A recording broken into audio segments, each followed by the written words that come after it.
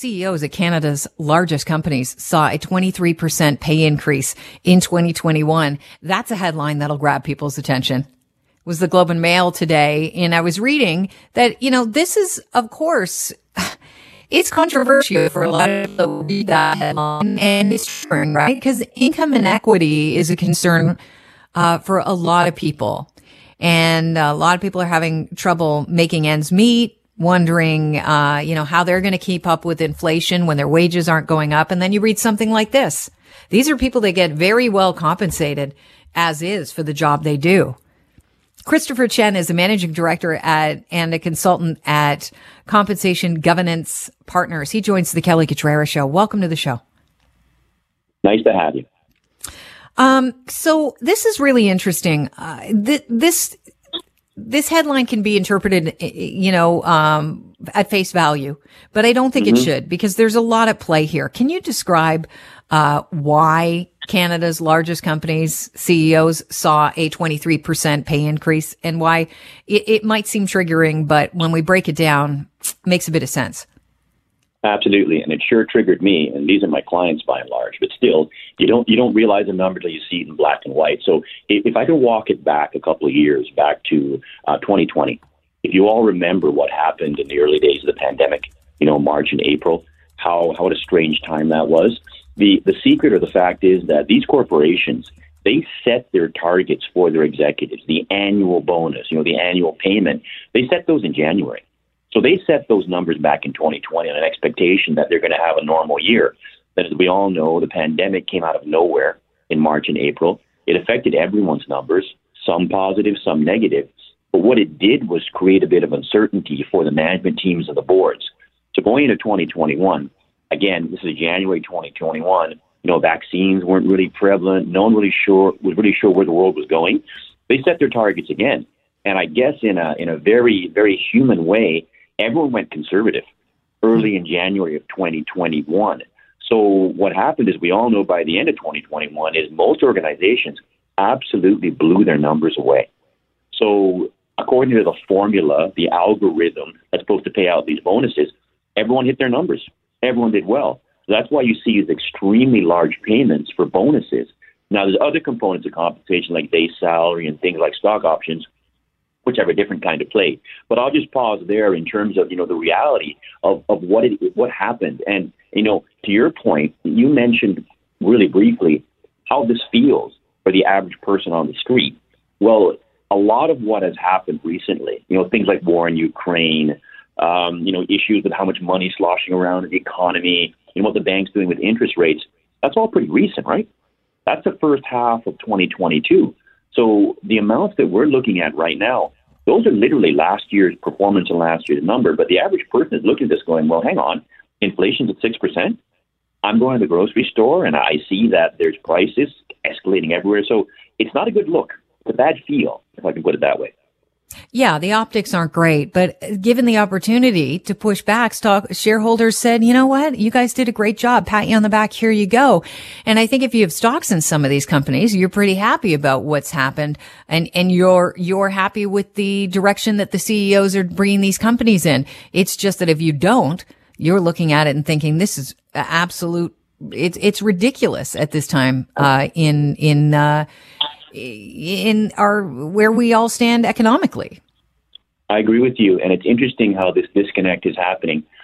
So when you think about who invests in these organizations, right, it's actually us, me and you.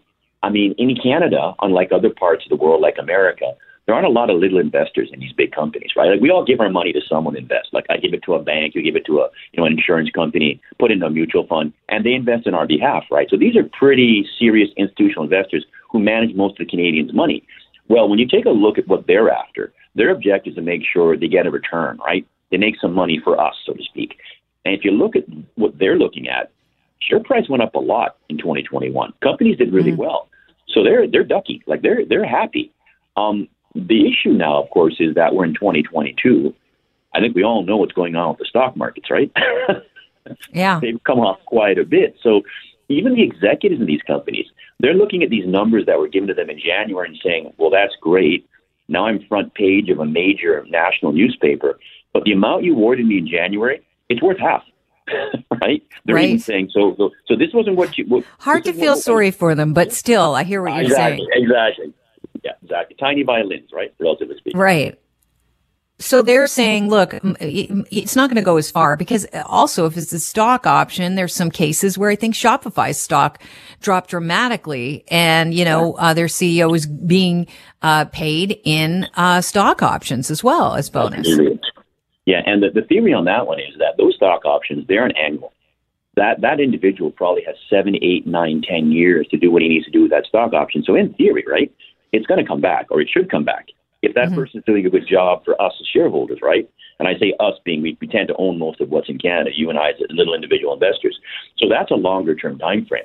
I think the one that really surprised everyone is that annual bonus, the amount of payment that was made. Now, what will happen this year in terms of setting targets? That's already happened, right? They've already set the targets back in January for 2022. We have no indication as consultants or outsiders as to how hard or how easy those targets are. It'll be next year we're going to have this conversation where we're going to take a look back and say, okay, how realistic were the boards? How realistic were the members of management in setting these amounts? Right? It's always backward looking, unfortunately. Sure. And these amounts, if we are headed towards a recession, they are going to be very hard to forecast. Absolutely. And remember, of course, that, you mentioned you're not crying for these CEOs. So we're speaking now about bonuses. They do have pretty significant annual salaries, right? But those salaries are put in place because you want to retain talent. You need to get the best of the best. So what is going to happen to, as you say, they look at their money right now and they're like, it's not worth as much as I thought it was going to be. What does this mean for talent in Canada? Oh, great question. So when I think about the executive and the executive suite, right, if they feel they're not being paid, there are a lot of organizations, recruiters who will give them a call and ask them if they're willing to look at other opportunities. It really depends on their sector and who else is in that market. So, for example, if everybody's down, right, in their particular part of that market, let's say it's automotive or mining, well, there's not really anywhere else you're going to jump to, right, because it's all the same boat. But if there are a few companies that are doing exceptionally well relative to others, that's probably where you think they would want to move, right? So I think in terms of what that means for the market for executives, the market for executives point, they're probably going to wait, hold and see what's going to happen for the rest of 2022. Again, none of us have any visibility on how the economy is going to go. In terms of the larger labor market in Canada, as I've read and I've seen with my clients, it's a pretty hot labor market out there. There's quite a few jobs, and in certain areas, there aren't enough people to do them. So again, we'll see if that moderates over the course of the back half of the year, depending how inflation goes. But again, I don't think anyone can prognosticate that with any certainty. Yeah, nobody wants to give up their compensation. But when we read, and we're talking to Christopher Chen, a managing director at Consultant Compensation Governance Partners, about CEOs in the Globe and Mail story that Canada's largest company saw a 23% pay increase for their CEOs in 2021. And, the conversation does lead to, as I mentioned off the top, income inequity. No one wants to lose their money, but is there a point where the CEOs have to say, enough is enough? We've got to start paying our employees enough to retain them as well, because we don't have our workforce. I'm not going to make my bonus. I'm not going to make my target. So where's the balance, and how hard is that going to be to find in this recipe? And do CEOs have anything to do with it? Because I'm not a business person. I'm a talker. So I think that you are absolutely right about your observation about the CEOs, and the CEOs have almost complete responsibility for determining that compensation. The boards don't tend to get as involved in the compensation of the rank and file person. They tend to get involved with the executive. So the CEOs can make a decision to move compensation for everyone in the organization. And I know that there are a few large organizations who have done, across the board increases. So I think the major banks have actually given some significant pay increases this year, 3-4%, to literally everyone in the rank and file, because they know the wage pressures are so intense. And that's just a function of inflation. Think about it. If you are looking at 6% inflation and your compensation is going up, your base salary is going up 2 or 3% a year, that's not tough math, right? You're falling behind just trying to buy pasta, right? Every single year. So you may, and this is a dirty word for most economists, that whole wage price spiral, where everyone's expecting every year, I need to get my 6% pay increase, right? Why? Right. Because inflation's at 6%. So I don't think that corporations can ignore that, because their people are going to say, you need to pay me more for me just to keep up with where I was last year. And that's a dangerous place to be. But again, I'm always hopeful that inflation moderates by the back half of the year. But again, if it doesn't, you're going to see pressure. And CEOs are going to have to make the decision, along with their management teams, to increase compensation. What does that mean for us? Well, that's just more cost in the system, right? Right. People get paid. These people do things. They make things. Where does that cost go? Does it get passed along into the product and services we all use on a daily basis? Sure. The answer is yes, it will. So then the wage price spiral starts going again. So it's a vicious cycle. It's interesting. Absolutely. And I think, and again, I'm not an economist, it's one of the reasons you're seeing the major banks across the world really try to step on inflation as hard as possible by raising interest rates. We'll see what that does. We'll see what that does, right, to the average consumer, right? Yeah. Before I let you go, I want to ask about Galen Weston, because he's on here as well. He did really well. We know Loblaws hit, I think, their first quarter. They were much higher than forecasted as far as profits went. But it's a family business. So is he the CEO most likely to say, oh, well, you know what, my bonus will be I'll share the love? Or is that me just hoping against hope that, you know, he would look at the optics of that and see that, you know, his clients are finding it hard to feed their families and his workers might want a little bit of a pay bump? Interesting. I won't pick on Galen in particular, but I will say that when we deal with organizations that have, you know, family influenced businesses where they tend to have most of the voting control of the organization, it's a family membership, they do think about the public, and especially shareholders, because people from the outside own their shares. Now, I know that there were some measures taken during the pandemic to increase the pay of frontline workers and the major grocers.